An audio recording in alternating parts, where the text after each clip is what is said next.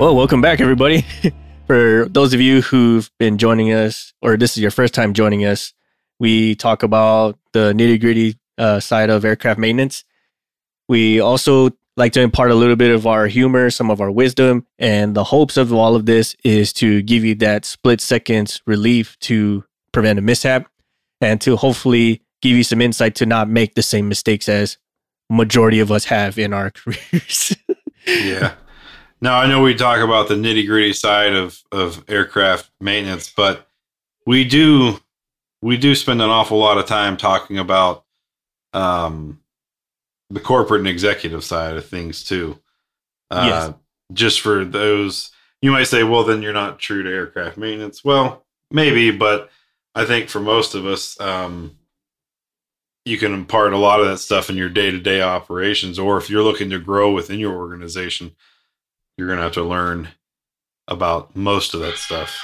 Yes, absolutely. And with that said, there's a lot of stuff that majority of the average aircraft mechanic tends to avoid, and that's the office politics, right? We've said it ourselves. We're guilty of it of ourselves for the longest time. We'd say like, nah, that's just all office politics bullshit. I don't want to be a part of it. I actively avoid that. I stay away from it. Right. And, I just want to get in, do my job, and get the heck out, right? Earn my check and just keep on moving, keep on trucking.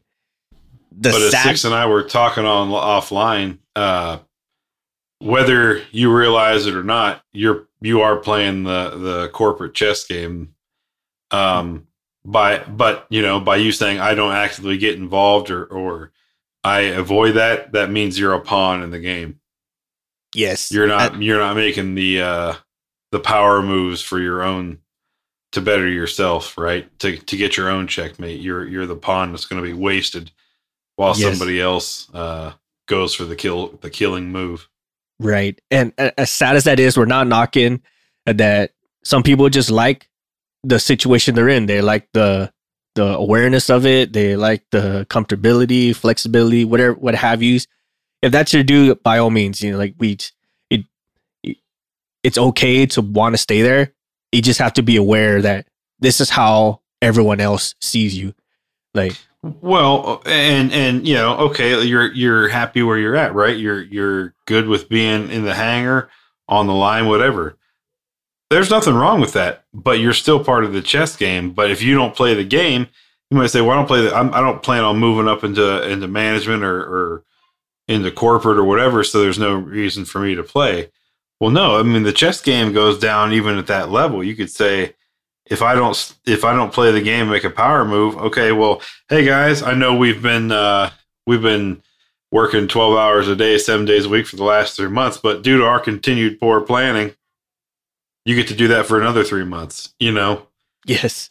But if you got to play the game and checkmate that shit and get you and your crew make the move to get you guys off that schedule in a better medium, or hey, our support equipment's lacking. We need this. Play that chess game, man. Get that funding allotted so you can improve that it's necessary for them to buy that equipment for you so you can be more efficient and effective at your job. Yes.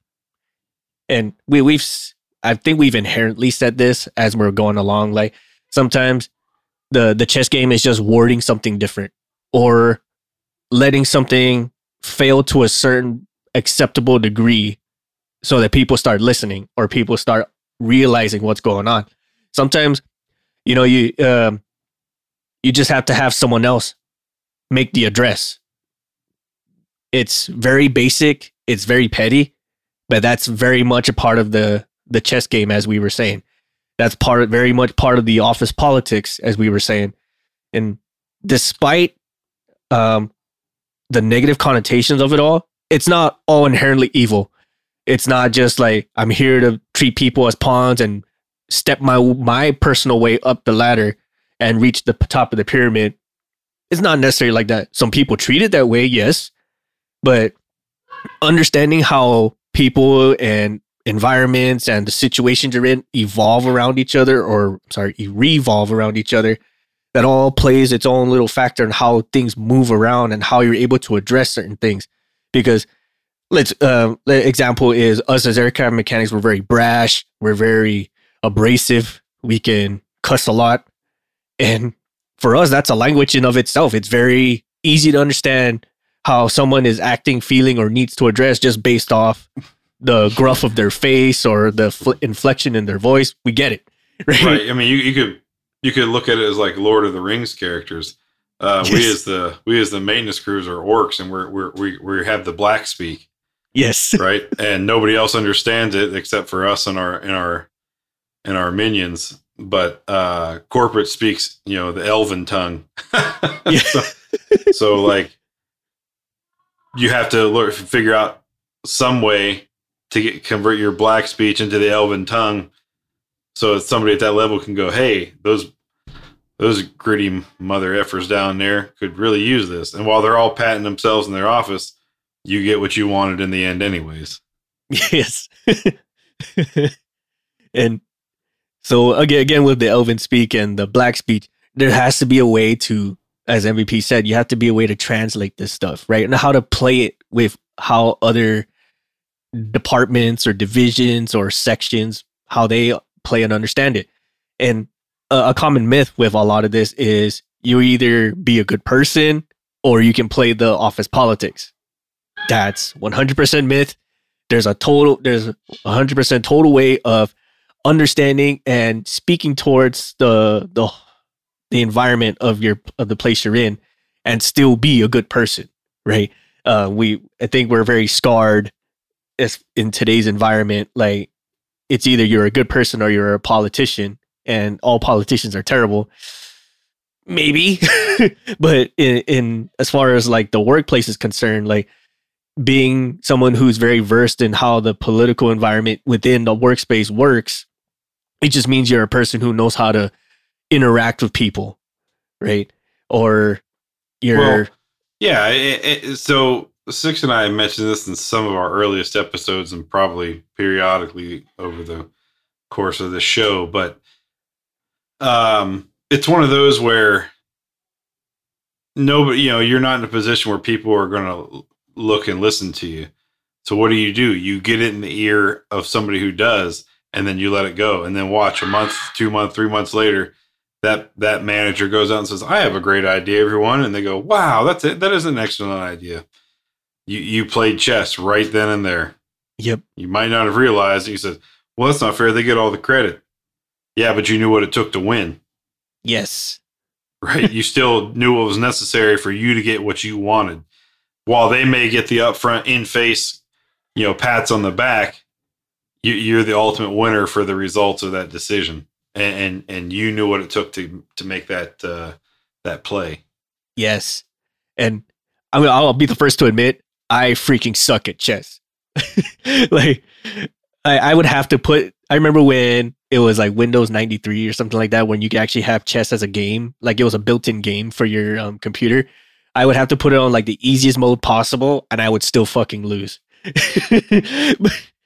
gonna be the first to admit I suck at it. Like, a kid can beat me in chess. That's how sad I am. But what I do appreciate about something like chess and office politics in general is, actually the physical game of chess. What I like about it the most is it makes you consider what your capabilities are and how you can best employ those, right? Example is the pawns, man. Like we've been saying pawns a lot. Like a lot of people really underestimate the pawns in chess itself. Like, just like whatever, it's just the little wall blockers. They're just there to take the dive and fall on the sword kind of thing for the better part of the game. But for the non-chess players out there, like these little pieces can actually make the moves that can win the game, really. And that's the one thing I've respected the most, I guess, out of chess as far as application anywhere else, is like you gotta consider what your capabilities are, what your gaps are, and how the best way possible to use them. Right. So you're always looking at yours, but you're more importantly your opponent's strengths and weaknesses. Yes, that's it. And where to exploit and where to capitalize. there was a exercise. This is reminding me of something as far as like workplace application. It was called SWOT. SWOT, not SWAT like cops SWAT. I mean that's a totally different thing, but SWOT. It was stand for strengths, weaknesses, opportunities, and I think it was threats. I think that's what it was. Yeah, I want to say that's what it was. So Is this like when you were active duty? yes. Okay. And I want to say like they teach this to business executives too, because they may have called it something different, but that's more or less what I understood it as. So like same thing, straight. What's your strengths? What's your weaknesses? What opportunities can you exploit? And what are potential threats that can eliminate that can counteract your opportunities and your strengths? Basically like highlight your weaknesses. And if we were to say apply this to like guys on the line, my strength is I am a lead. I have 3 guys who are fully certified. And then my weaknesses, I have 11 brand new, never seen an aircraft before, or 11 just fresh off school mechanics. Those guys are technically my weaknesses. They're my strengths, but they could also be a weakness because now I have to allocate extra time to teach these people how to work on the aircraft, work on the line, etc., etc. Opportunities is like if I have some extra labor that I need to get done, or I have some classes that I have available, that's an opportunity to get these guys going. And then say like a threat would be something like COVID, where our time at work is very limited. Our number of people who can be at work is very limited. People can get sick and be out of pocket for the next 2 weeks or whatever the case may be. That be considered a threat. And that all in line comes in with chess as far as like how to maneuver your strengths and exploit other people's weaknesses. And that's kind of a terrible thing to say, but like like how to take advantage of the gaps to better yourself and the people around you. And that was pretty long-winded. I'm sorry. No, it's fine. It's really well said. Yeah, what you mentioned, like it sounds really negative, right? We keep saying strengths, weaknesses. Yeah, I'm sure a lot of people are listening to this and going, "Geez, sounds like a bunch of lions on the Serengeti getting ready to tear apart a gazelle." But it's not so like harsh, strengths and weaknesses. Your strengths could be, hey, you're very well spoken. You know how to present yourself and project yourself and get your point across without so much prolixity involved. Brevity is your strength. Others might be, hey, I'm not good with words, but I can put together one hell of a presentation and I can give you numbers and facts all day to prove why what I'm presenting is a necessary step in the right direction. It's stuff like that. And on, same thing on the line, you say, if you're the maintenance lead, hey, if you got a sheet metal work done, are you going to put the person who spends their entire day doing avionics on sheet metal? No, that would be inefficient. Now, unless you're not crunched for time, which we all know in aviation, we're always crunched for time. Yes. But if it's a little slower that day, you might say, hey, Shlomo, go work with Hacksaw over there and learn some sheet metal, and vice versa. You could say, hey, Hacksaw, go pin some cables with Shlomo. But those are the strengths of those individuals, and then conversely, sheet metal is going to be the weakness of Avi, and Avi is going to be the weakness of sheet metal. But you use those as a maintenance lead to capitalize and get your workload done as fast, safe, and efficiently as possible.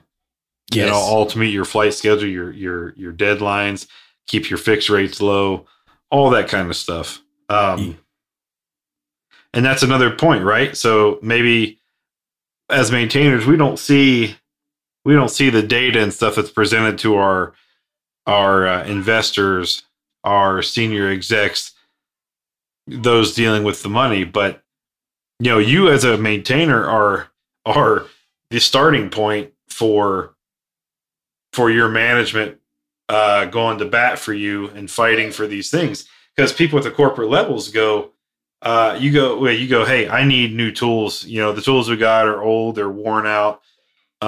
We need a new Snap-on box, and it's $50,000 in total, box included, with these specific tools that we need. And upper management's going $50K for some tools. You've been getting by just fine to this point, so why do you need it now?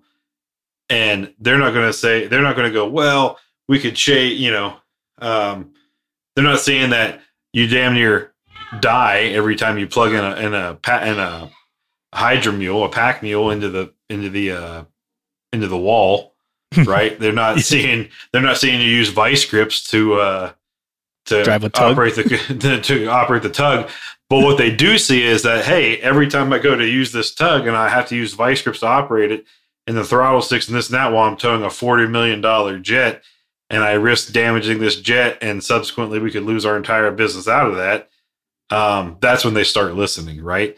So That's how you can be smarter as and playing the chess game as a maintainer and saying, geez, these little things that I deal with every day that could bite me in the ass, and ultimately the whole company, should it go sideways enough, we need to get some attention and throw some funding at this or whatever else. That's how you play the chess game, and you got to present it in numbers wise. Yes. It's really risk and opportunity management is what it is. But still part of that chess game. Yes, very much so. And I love the fact that you mentioned that it's a risk and opportunities management, because that's how anyone above a supervisor's level is going to understand how things work. Like, you can tell them all day long, like, again, with the mechanic grunt speech, they don't understand. They don't get it. They understand you to a point just because you're human. But when you start just saying your grievances, that's all they take it as. It's just a grievance. Like, what does that mean to me? Yeah, eventually complaining is just heard as complaining. Yes. They're not listening to the actual words. All they hear is the tone. Yes.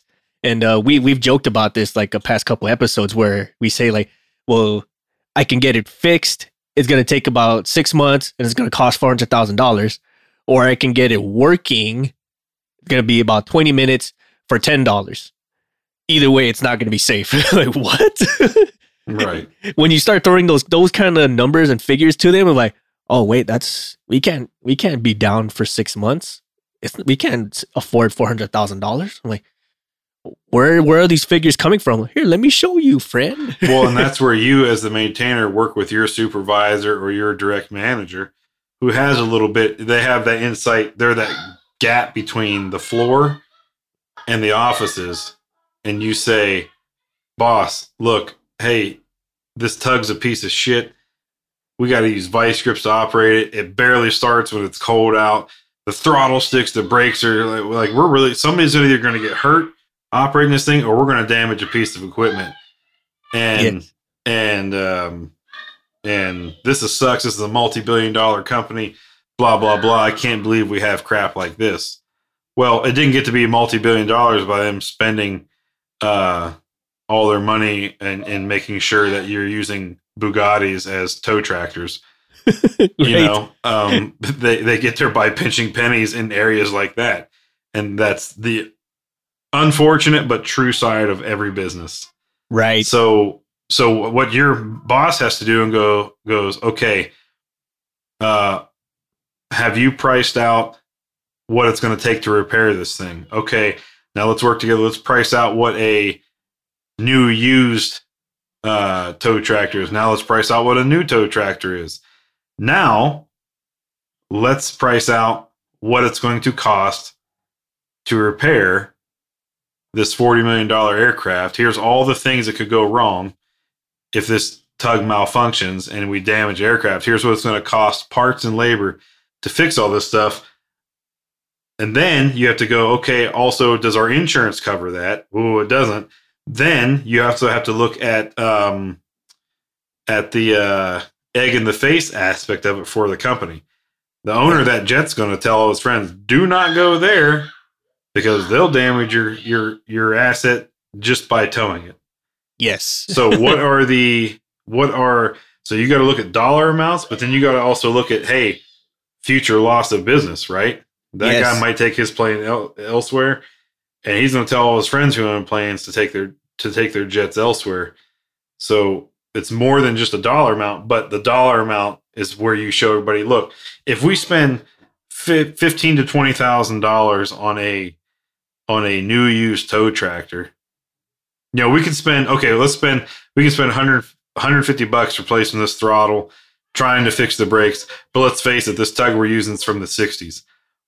Or we could spend $20,000 and get this 5 to 10 year old tug they still make parts for, replacement parts, and it operates just fine.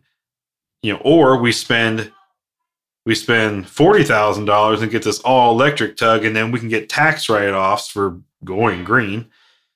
And we have a really brand new smart piece of equipment we can use. And then you go, but if we choose to not spend $40,000 here or $20,000 here or $150 here, we might spend $500,000 here replacing broken landing gear, airframe inspections for possible damage from jerking and jarring, maybe smacking a wing into a hangar or another aircraft. I'm long-winded here, Six, but those are the kind of things that you as the maintainer are going to have to put together, because the bean counters at upper level, they're going to go, yeah, you're telling me our tugs are a piece of shit, but we've been operating this long. Give me some data that I can go to the investors and say, okay, here's why I need to spend your money, and here's what it's going to cost. Right? Yes. Give me the risk to reward. Oh, yes, that's it. That's it right there. The risk reward. Oh, if I spend $20,000, I'm going to save $500,000, prevent $500,000 in damage over here. Now, is that 100% true? Even with a brand new tug, you can still have an incident or mishap, but maybe that's just from from driver error or whatever else, rather than faulty equipment. Yes, and that kind of goes into the next myth I was talking about, where you can never escape office politics. It doesn't matter where you go. It doesn't matter what organization you're with. There's always going to be some kind of politics. Pick and choose one. I guarantee we can pick that apart. A church, a nonprofit organization, the current workplace you're working to, the workplace you feel like working to, or if you just decide to be self-employed. Oh, that's 100% politics, because no one gives a flying fuck about you and whatever small business you have. And then you somehow got to play the game where you have to kind of coax people into trusting you. That same old trust is 100% politics. Like, how do I get your buy off, your trust, your vote, your review, whatever? It's 100% the same. Doesn't matter where. Every business is dependent upon a customer, right? So let's say you got your own restaurant. Somebody comes in and says, "Oh, I found a hair in my food," and I'm upset, and I'm never coming here again. And you're like, "Well, what's the hair?" "Oh, well, it's a bright green curly hair." Now, nobody in the restaurant has bright green curly hair, but the person who's complaining, who purchased the food, does it.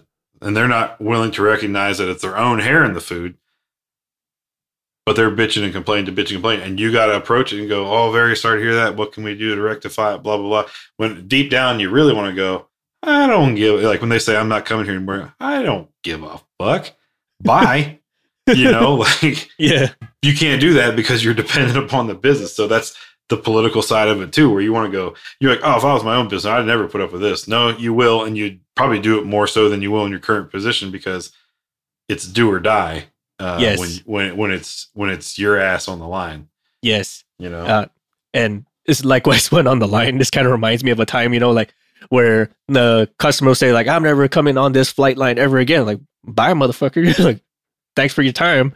And then it's almost in the exact same scenario where that person will spread words around, regardless if it was their fault or not. It's like, "Oh, these people are terrible. Their service is shitty.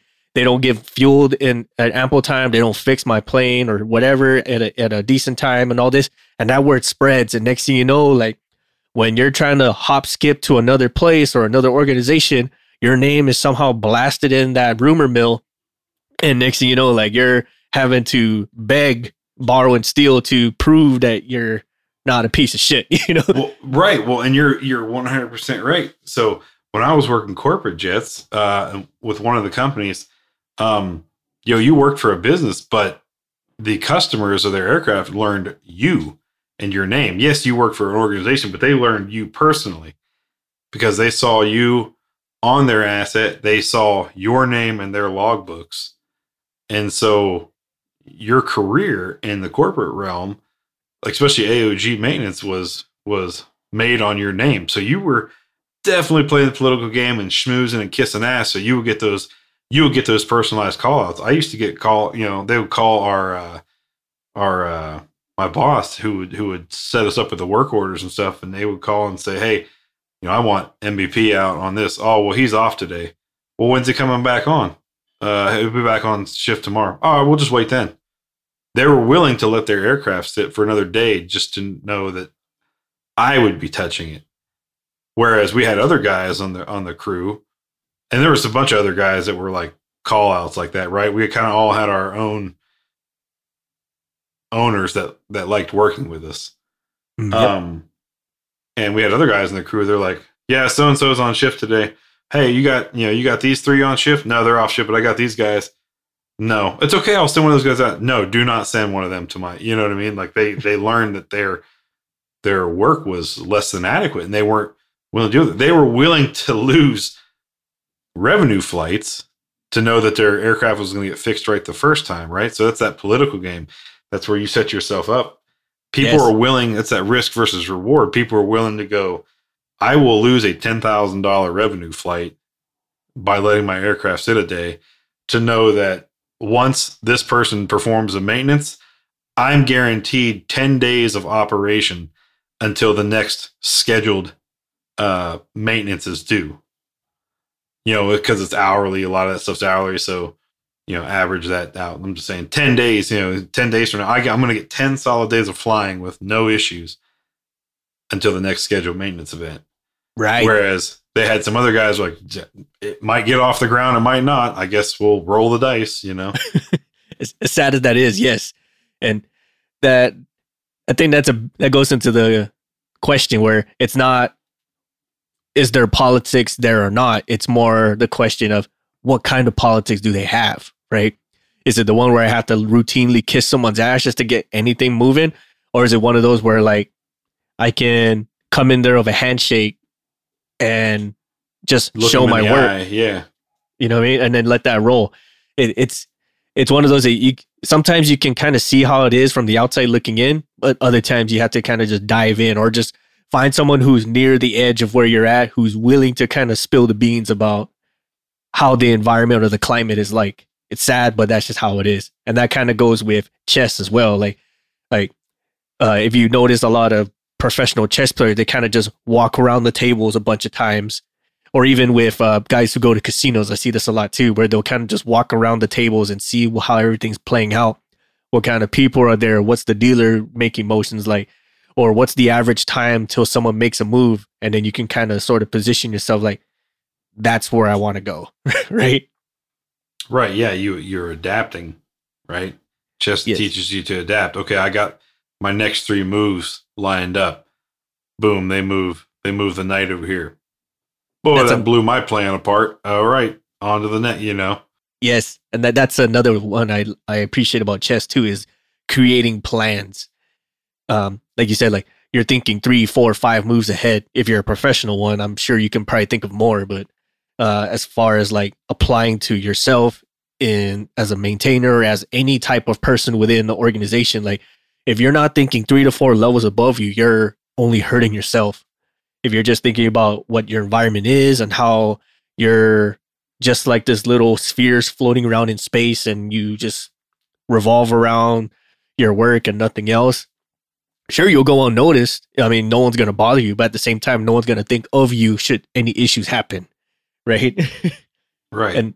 And that kind of goes into the creating a plan. Like if something goes down or what should I do next? How do I best accomplish this? What happens if this goes wrong, et cetera, et cetera, et cetera.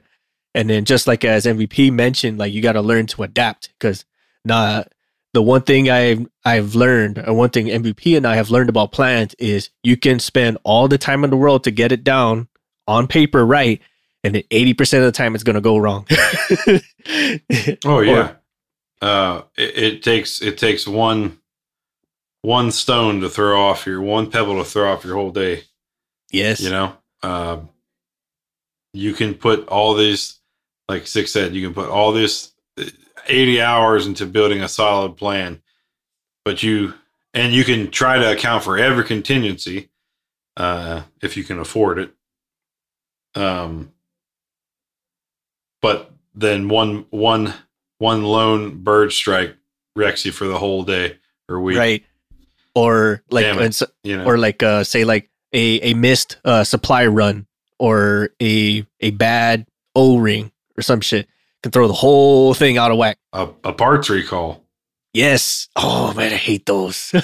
I hate those with a passion. I have 15 of these parts, but they just got recalled. So here we are. Yes. What is it? What is it? For some major companies, they do like a notice of escape. I think it's called notice of escape. Yeah. Yep.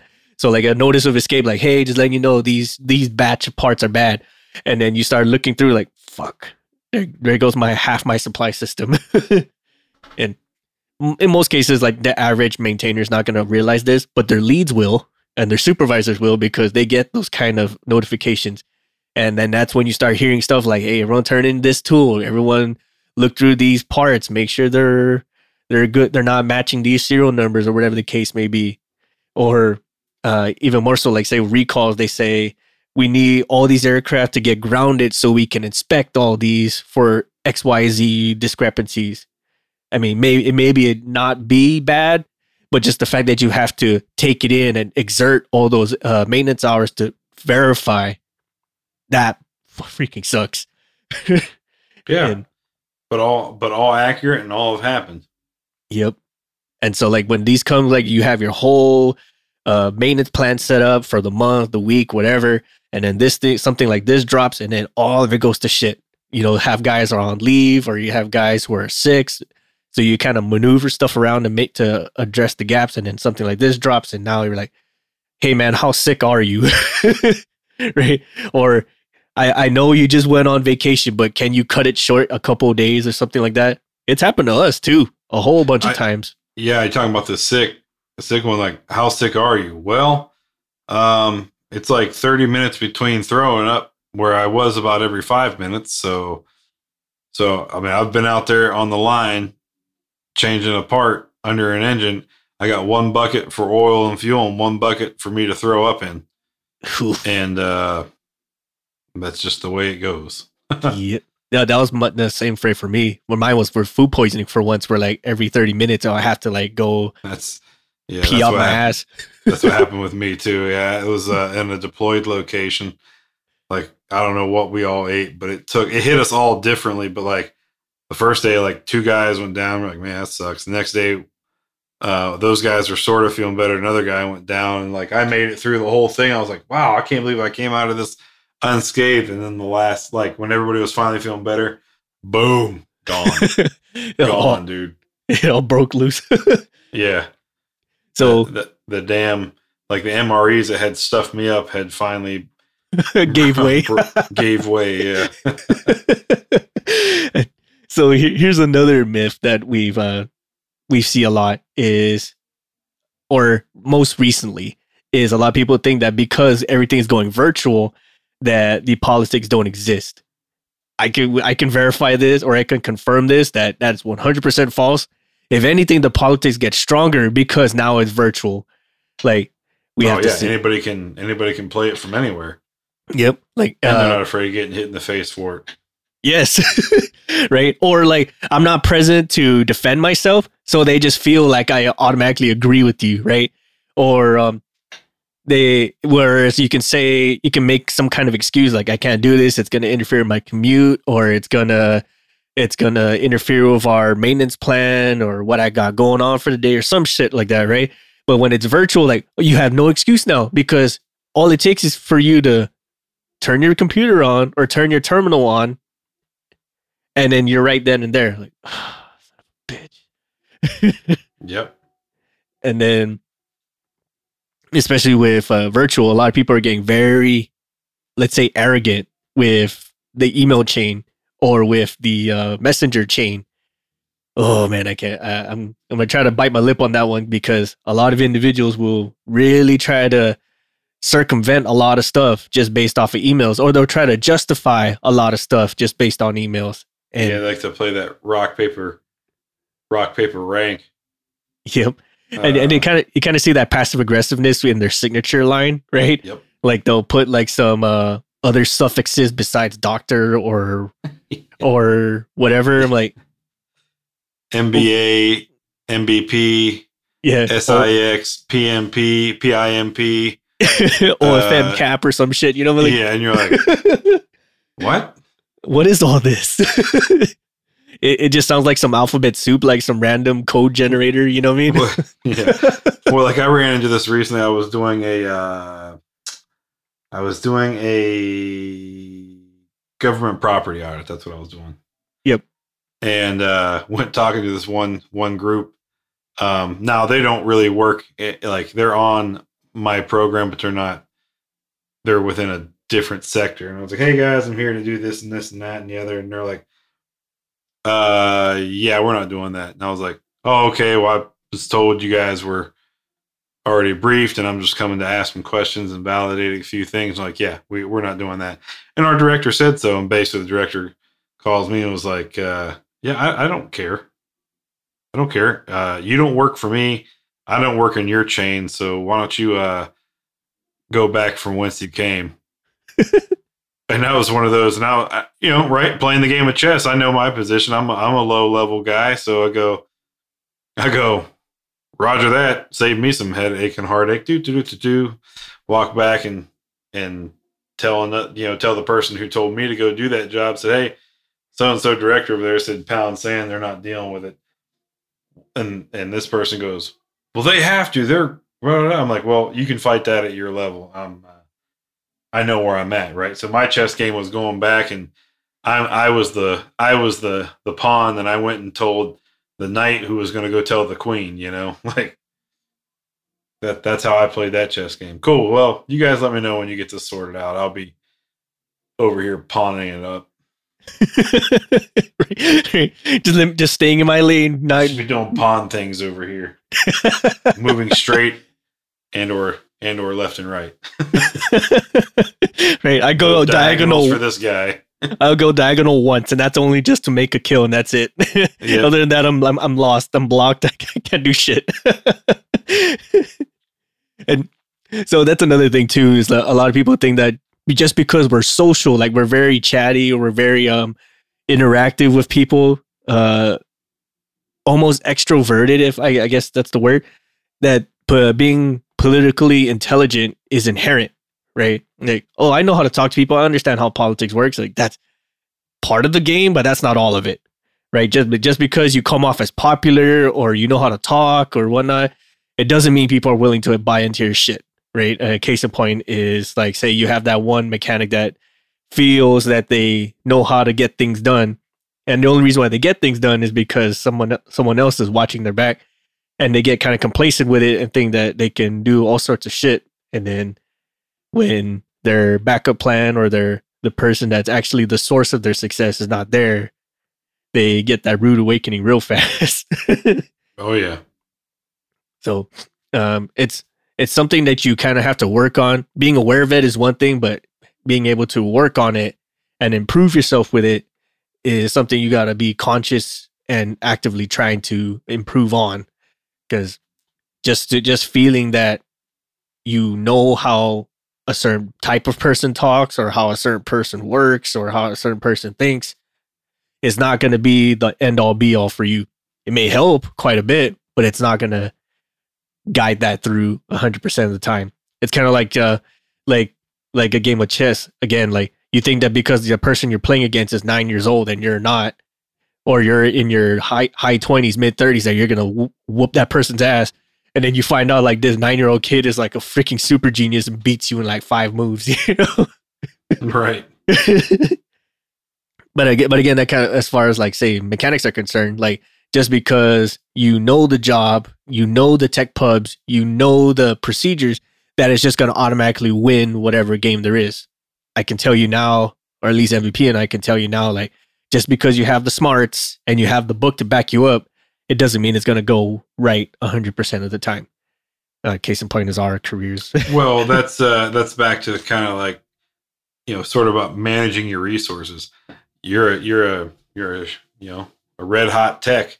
You got, like Six said, the items, the job in and out, this and that. Well, that's good for certain moves. That's good for certain moves against certain opponents. But eventually, you're going to need another set of moves on your side to punch up at a higher position, right? Yep. So when you're playing, you're going to want to manage your resources on the board. I do need these pawns here. Not only do they provide this information, but they can also block this outside party coming over and saying, well, you're not following tech pubs. Nope. Boom. I am. And here's this guy proving it right here. You're going to want to keep some key players around and not sacrifice them too soon to win the game, because chess is not a sprint. Yes. Now, I know there are some grandmasters out there who we've all seen them like on YouTube, and they like 2 plays and they've checkmated. Well, most of us play the long game. Yes. I'm definitely one of them, because if I try to be aggressive and make the killing move quick, I always find myself on the back end freaking trying to reel back what I just did wrong. Like, no, I'm sorry. Now, is it possible to take advantage and strike while the iron's hot in any given situation? Absolutely. Right. But that's only given that you understand the environment you're in. You're aware of your surroundings. You are aware of what you have going and what you have going against you. And then if the best possible move is to strike while it's going good, by all means. But there's a good chance that that's not say baiting you, but that's a good chance that that's not what it seems, and you end up making the wrong decision, and you're actually trying to backpedal to fix whatever you did wrong. Example is like, say you want a one shot of plane back home because you just want to get it up and out of there and get back to doing whatever you were planning to do before that. It sounds like a great idea. I mean, we've made decisions to one shot things back to base or back to home ferry station. Flight them. Yeah, ferry flight them. But it's one of those risk maneuvers that it can pay off good or it can be terrible, because now like on the way there, something else might have broke or something else might have gotten damaged. So maybe it did land where it's supposed to, or maybe it didn't. And then now you have to answer for all these extra things, even though in your right mind, you felt justified in doing it.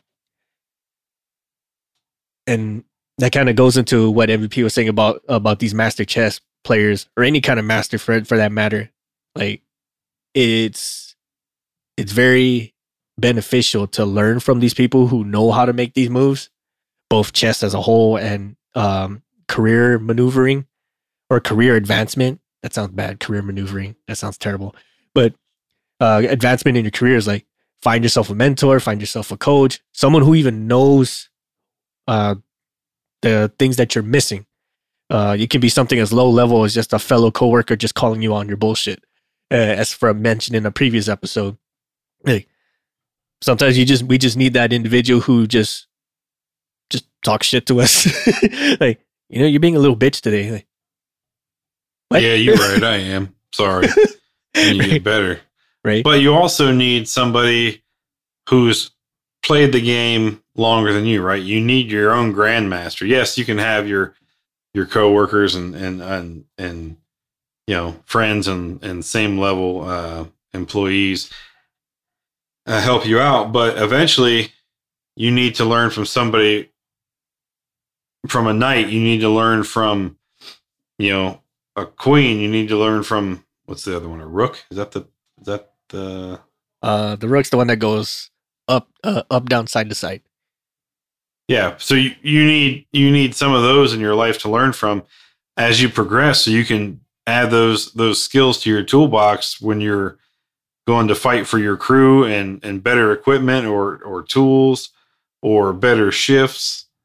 You know how to approach it. You can't go in and go, this all sucks and here's why. Nobody's going to listen to you when you can. But if you can go and present it and say, this is not continued, this is not conducive for sustained operations, and here's some factual data to back it up. Interesting. Okay, well, what do you got?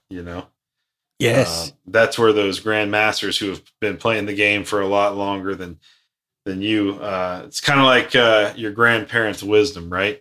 Yes, they've been on the earth a lot longer than you, and it's kind of those learn from our mistakes. Here's what worked and here's what didn't. So don't waste your time and energy on what doesn't. Yes, absolutely. And that kind of goes into reframing your mindset, right? Like, don't just start thinking of like the chess game or office politics as something as evil, right? Look at it as don't think of it as like I'm sucking up to the boss, because a lot of us have done that, right? They think like someone who's playing the long game is just sucking their way to the top. Some do. Don't get us wrong. Some do. But some suck start a shotgun too. That's terrible, but it's true. Like, but is it sucking up, or are you just building your relationships, right, to actually get things moving, right? Sometimes you got to grease the wheel a little extra to get it going. Yeah. Now you've heard us say the squeaky wheel gets the grease, but how much grease are they going to apply before they cut the wheel off? Yes. Or just replace it altogether. I mean? So you can't just be squeaky all the time, because eventually they're going to go, well, no amount of grease has fixed it, so let's amputate. Right. Let's just replace a new wheel. Let's replace it. Yeah. and so that's one solid thing you can do besides finding a grandmaster. First, you got to find one, right? But the only way to find one is just to expand your awareness and expand your influence. By influence, I mean like being able to help someone when they need it, being the most reliable person on the line, being that one person that people want to hire for a job, or like as MVP said, like, I will sacrifice a flight so that this person can work on my plane. That's all part of influence. You definitely want that. You definitely want to be that person. I promise you. And then I promise you, you want to be the one people are willing to scrub money just to have you put your hands on their asset. That sounded super dirty, but political corporate chess. Yes. And then you got to evaluate your style against what's the environment playing, right? You don't try, like you were saying with the chess thing, you don't go full speed right off the bat unless you know what you're doing, right? So evaluate your style. Like, are you the kind of person who likes to challenge others? You like to dissent, and you want to know the why behind the why before you act on something, or you just kind of like by principle accept things the way they are, right? You got to see where you fit into the environment and how you can best help that. We call this from the managerial level up is value added, right? Where's your value added? Like, are you and know this, right? Something Six just said kind of jogged this in my memory. When he says, where do you fit? Are you the one who wants to know the why, or do you accept things for what it is? Maybe you think you lean more towards the why, but you keep getting told to because I said so. So you turn into the accepts it for what it is. Know that you are sacrificing some pawns in this game of chess. Like, you're not getting out keeping every piece. It's not happening. Right. Absolutely. So sometimes when your boss says do this and you go, why? That doesn't make sense. I have some questions and suggestions. And they go, shut up and color. Let it burn. Sacrifice that pawn. Be a good soldier. And it does what it's told. And when it blows up in their face and they go, man, I took this to the meeting. This was crap. And I got shit all over by the executives. Oh, wow. That's crazy. Anyways, Yeah, yes. And this was a big one that we've kind of learned throughout our careers is relationship currency. What that means is, like, if if you build your relationships with people, with your teammates, your coworkers, other section mates, other division mates, people within your organization, if you build a good relationship with them and they know that the stuff that you bring to the table, regardless of what it is, you know it's going to be good quality work ethic or whichever the case may be, like they can trust you, then you have some good relationship currency. And then you can use that to buy your way through a lot of stuff. Like if you need a favor to ask for a certain supply search, or if you need someone to pull in some extra time to help get this flight off the ground, whatever the case may be, if they have that relationship currency with you, they're willing to spend it on you, or you're able to spend it on them to get things rolling. And the only way to do that is to have an understanding of the political environment you're in your workplace and how to grow that influence. And then again, with the chess game, like sometimes you gotta bring the knight out and make some quirky moves to get things positioned the way you need it to be. But they're willing to do it for you because you have that built up with you. And I think we've said this throughout the episode again, is you gotta constantly improve your awareness with this all. Some call it savvy, some call it political intelligence, whatever you guys want to call it. You gotta continuously improve this. It's kind of like working a muscle. Like once you let it go, and trust us, we've let go a lot.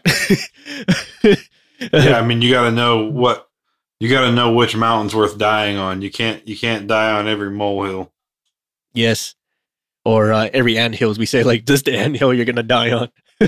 Yeah, is the anthill you're choosing to die on? Man, it's smaller than the one you chose yesterday, but okay, that's where. So that's how some people are, though. Like every issue is a big issue to them. Yes, and maybe it is to them, but that's just the level they're at. Right. But you got to know what's worth letting go, what's worth sacrificing for the bigger picture, for the larger goal. Yes, and again, like understanding understanding where you fit, and understanding what's your current strength and what's your current weakness, and just know that you got to constantly evolve with this, because like all things, your workspace environment is going to constantly shift. It's going to constantly change. It's going to get better. It's going to get worse. It's this huge wave of stuff that's just going to keep on coming. And when you can choose to go with the wave, or you can choose to fight against it, whichever case, you got to understand, like, you can't just sit by and let it happen. Or maybe you can, and there's nothing wrong with that. But just know, like, you're going to constantly keep getting hit by that wave. And over time, the rock's going to erode away, and then you're just going to get washed away with the tide. So, a little info on that. This kind of hints towards the corporate side of stuff, which we're now accustomed and exposed with. This is the same type of stuff that these senior executives or stakeholders play around with. And it sounds terrible, but that's really how the scheme is, or how the way things work is. They shift things around, they pawn things up. It can be disputes over a contract. It can be disputes over who gets what funding. And sometimes, like as MVP said, you gotta let the soldier die, or let the pawn get sacrificed.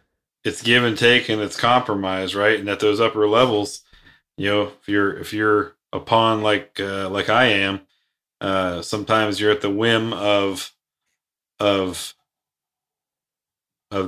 king and queen on the chessboard, right? Mm-hmm. But just because you're a pawn doesn't mean you can't make killing moves. Yes. So you just got to be smart about what that killing move is. You can't try to hold your ground on everything. Like let stuff burn and be the phoenix and rise out of those ashes, and yes, and come back stronger. Yes, and then building all this up actually will help you in your career wise, whether you decide to move up, decide to move side to side. Having that political intelligence or that office intelligence can really assist in you progressing upwards, or you trying to transition to something else, because now you have something to back you up. And that's, again, its own chess maneuver. That's something that we are constantly evolving with ourselves, or learning how to do ourselves, because sometimes, you're just going to run into something that's totally outside of your norm, totally outside of your planning, something you've never seen before. And then you just might get that one person who knows how to one shot you in one. Yeah. And you can use these chess moves, not only for your brag sheet, right? When it comes to your end of year reviews, what did you do this year? Well, I used my political savvy to get a new tug for the shop, and here's how I did it. Oh, wow! So as you're that, okay, well, here's X, Y, Z, percent merit increase, or you're interviewing for another job.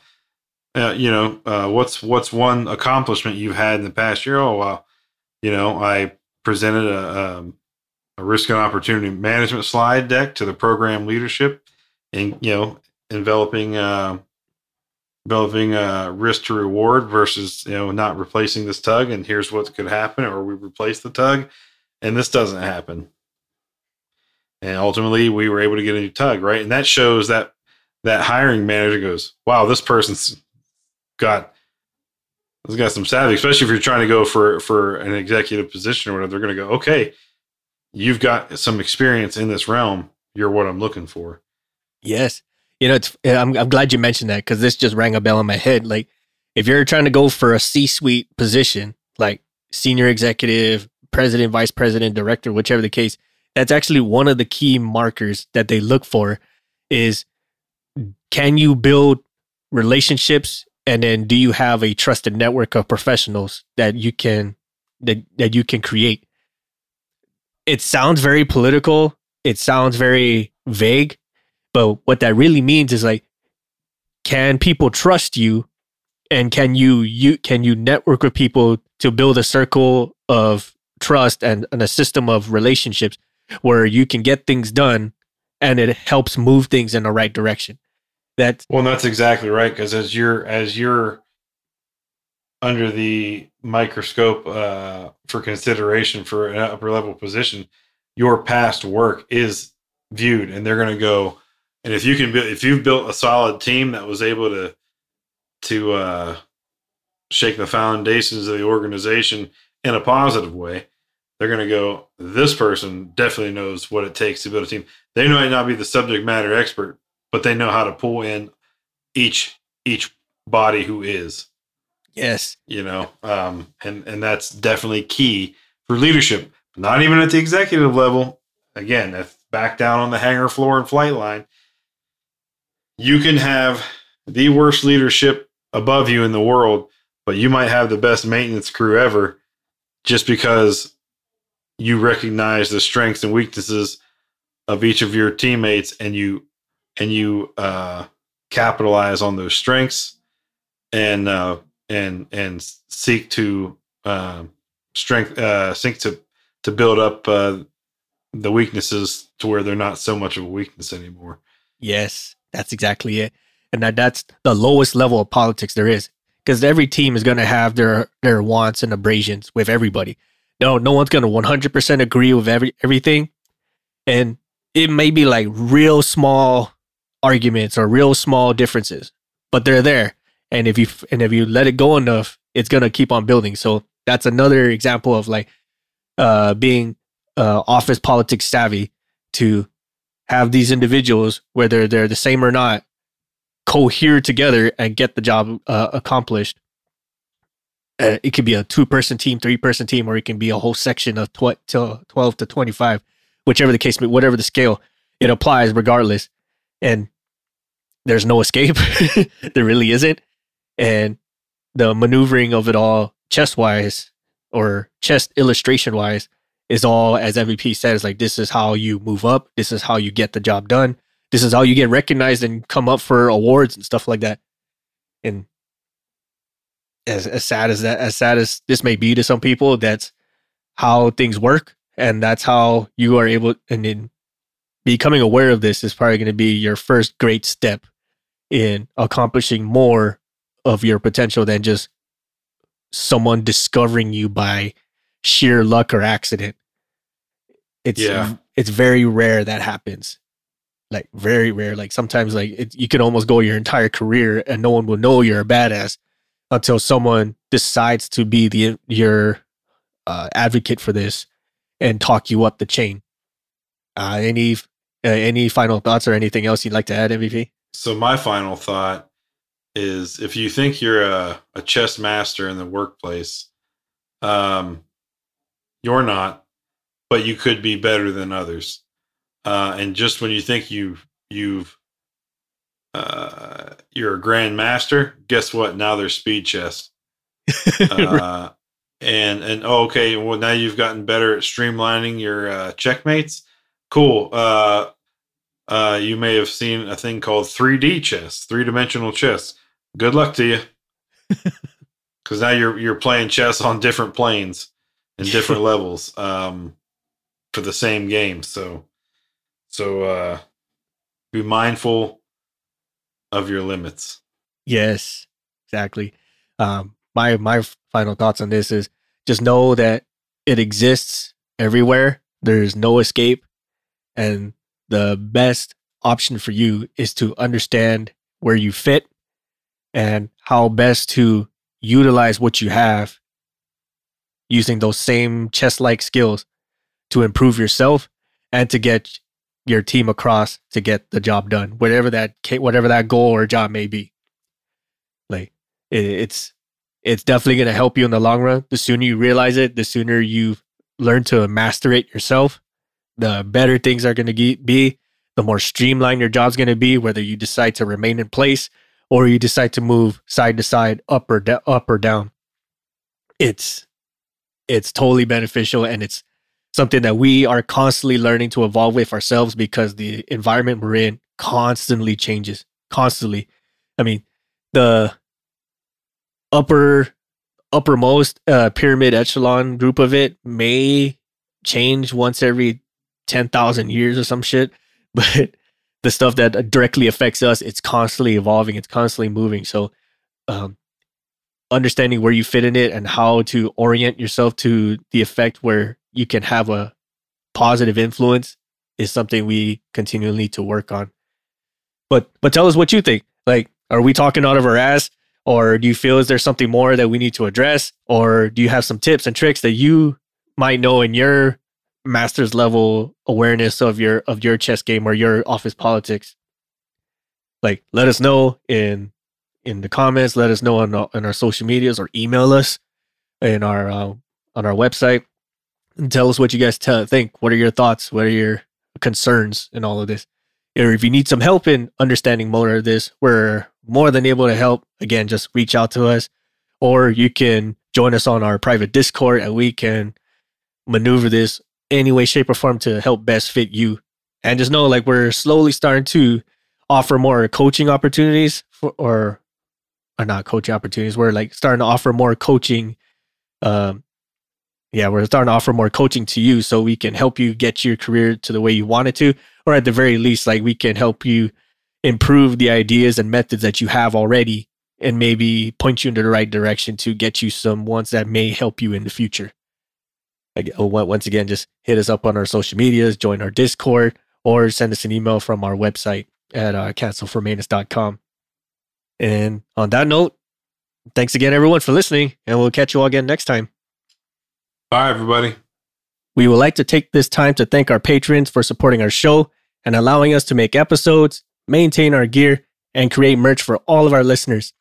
With special thanks to Erica Lamont, Chris Hawkins, Eric Shaw, Dan Schubert, Ryan Frushauer, Kyle Keir, Mike Sherwood, Caleb Stockhill, and Jennifer Brofer. Thank you all so much for your support and patronage. If you like our show, please support us on Patreon. You'll receive awesome perks like access to our private Discord, discounts and early access to our merch, first glimpse of our comics and other projects, and so much more.